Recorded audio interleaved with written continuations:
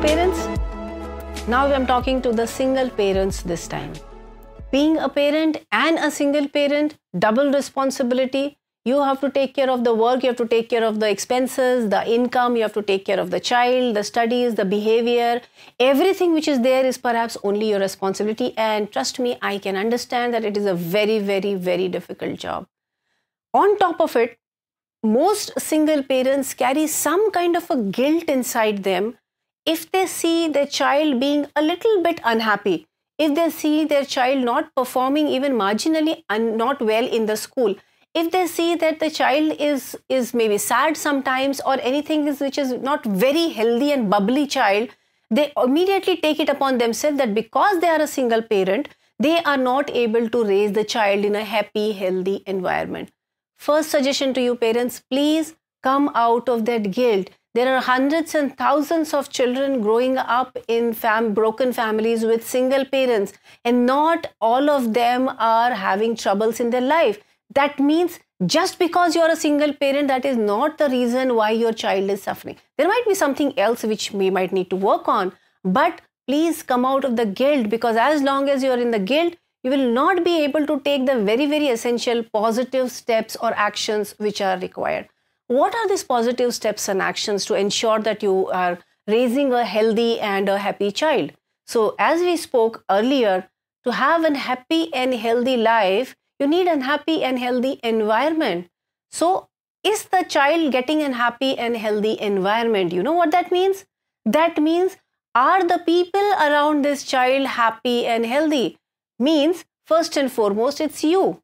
If you are living with other people in the family, they also matter, but you have a direct impact on your child. So first, please analyze, parent, that are you a happy and healthy person, or are you still living in the negativity and stress of the divorce and separation? Because if you are negative, it's going to rub off on the child, and that can lead to so many other issues in the child's life. So please analyze. Are you happy and healthy? You have lots of responsibilities, parents, but please understand that you are your first and foremost responsibility.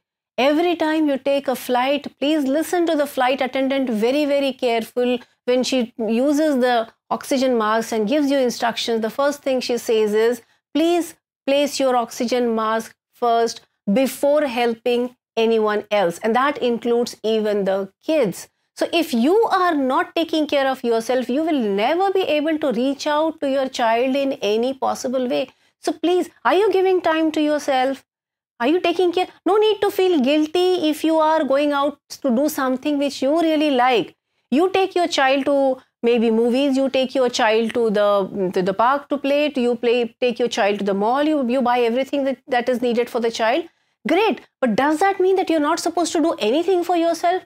Please come out of that guilt. People might give you different kind of impressions, but you are the only person that the child has. And it is very, very important that you be happy, healthy, and positive for the sake of this child, if not for anything else. So pamper yourself once in a while. Take that spa that makes you feel so good. Go for that head massage that makes you feel so good. Let your child stay with friend for some time.